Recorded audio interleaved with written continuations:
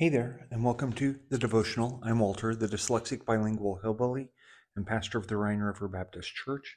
Today is Monday, February 12th, 2024, and today is our 264th devotional. And today we're looking at Josiah. He was a great king, but he meddled with somebody else's problems. So, as we start to look at his life, he is one of those interesting kings that uh, we've already mentioned him once. We've already spoken a little bit about him, and you might not have even caught it. His story starts back in 1 Kings chapter 13, and we find the first mention of him in verse 2. And you might say, well, wait a minute. Isn't that right after when Solomon was king? And now this Josiah is quite a bit later. And you would be absolutely correct there. It says in 1 Kings chapter 13, verse 2, it says this: And he cried against the altar in the word of the Lord, and said, O altar, altar, thus saith the Lord, behold, a child shall be born unto the house of David, Josiah by name, and upon thee shall he offer the priests of the high places that burn incense upon thee, and men's bones shall be burned upon thee. He goes on after this verse, he goes on and prophesies a little bit more, but this is the prophet that came out of Judah and was not supposed to eat or drink anything in Bethel. And he got ready to go back, and he got deceived and brought back and died there, and was buried there in Bethel. And now we're looking at Josiah, the young king that came and fulfilled this prophecy. So, who was Josiah? Well, he was um, the grandson of Manasseh, the great grandson of Hezekiah, and uh, he starts reigning when he is 8 years old, the Bible tells us. We find his story in 2 Kings chapter 22 and 23 in that area there, and we find out a lot about him. But he starts reigning early, and about 10 years into his reign, when he's 18, he starts to clean out the temple, and he wants to repair the temple, and he wants to make it look good again. Which, when you don't take care of something, it's bound to fall apart. And so he's starting to try to clean out the temple. And we find this in 2 Kings chapter 22, verse 8, that they found the word of the Lord, or the law of the Lord, in the house of the Lord. Um, so this was an important thing, because when they found that, then they bring it to him and they read it in front of him, and he rends his clothes, and he sends to a prophetess. I'm not even going to try to pronounce her name, but he sends his counselors to her, and they ask, will the prophecies that go along with the law of the Lord, since we've broken this law, is God going to do this in our time? And uh, God sends word through the prophetess here that it's not going to happen in Josiah's lifetime. And so what does Josiah do? Well, um, they start by uh, they commit again to follow the Lord. We find that down in chapter 23. They start again to clean out the temple. They take the altars of Baal and the images of Baal outside and stomp them to pieces, and start cleaning up the temple.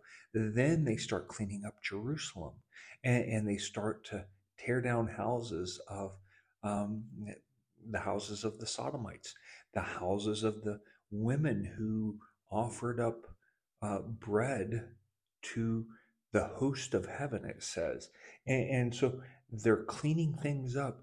They tear up some of Solomon's things that he had made, that they had kept around since the time of Solomon. It just, all these things that they start to clean up, and to try to get Jerusalem uh, cleansed not only Jerusalem, but they clean up the high places that are around there. They stop worshiping other gods on the high places. They start using the temple for what it was meant to be used. And then we find they go on up to Bethel, and they destroy the altars up there, and they start to burn men's bones, and they ask about the sepulcher, and somebody says, well, that's the sepulcher where the prophet that said exactly what you would do, that's where his bones are, and they leave those bones alone. And then they go back, and they have a good ministry. uh, they have a Passover they celebrate, and things are going well. It appears things are going very, very well for a number of years. um, and in the Chronicles, we find more of his story, and he has some success in battles, and God blesses him there. But then he has a problem because he makes a fatal mistake and he starts to meddle in other people's business. The king of Egypt is going to battle, and Josiah doesn't like that he's coming through his kingdom or around his kingdom, getting close to his kingdom with an army, and he goes out against him. And the king of Egypt says, leave me alone. God sent me on this message. Now, did God send him or not? We don't know. It's not for us to tell. It wasn't for Josiah to tell. But Josiah says, nope, you can't pass. I'm going to stop you. And that's where Josiah gets killed. And the king of Egypt, he he hurts him really bad. Uh, the wall is torn down a bit. Um, Jerusalem is somewhat looted, and they just had a big problem there. But Josiah is buried in his sepulcher there in Jerusalem. So, um, for the most part, he was a great king, but then he made this one fatal mistake. So, what can we learn from Josiah? Well, first off, we need to learn that it is good for us to seek the Lord early. It's good for us to seek Him early in our lives, and not just early in our lives, but early in the day. I would say it's good to seek the Lord early in the day. And there's a debate that goes on about when do we seek the Lord? Should we seek Him? Do we read our Bibles in the morning, or do we read them at night, or do we read them sometime in the day? Um, for me, it's just always been best to do it early in the day, because if I wait until later in the day, something will come up. Somebody will disturb me, something will happen, and I won't get to it. So I have to, in my own life, seek the Lord early in the day. Not everybody does, and that's okay. But I find that it is best for me to seek the Lord early. We find in Psalm 63, verse 1, it says this: O Lord, thou art my God. Early will I seek thee. My soul thirsteth for thee.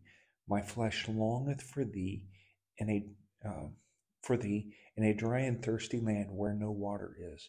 So David here is describing, and I can imagine that David knew exactly what this was like, to be dry and thirsty and out watching the sheep and needing to get them to the water, or when he was out in battle and they didn't have any water, and his soul thirsted for the Lord, and he says, early will I seek thee.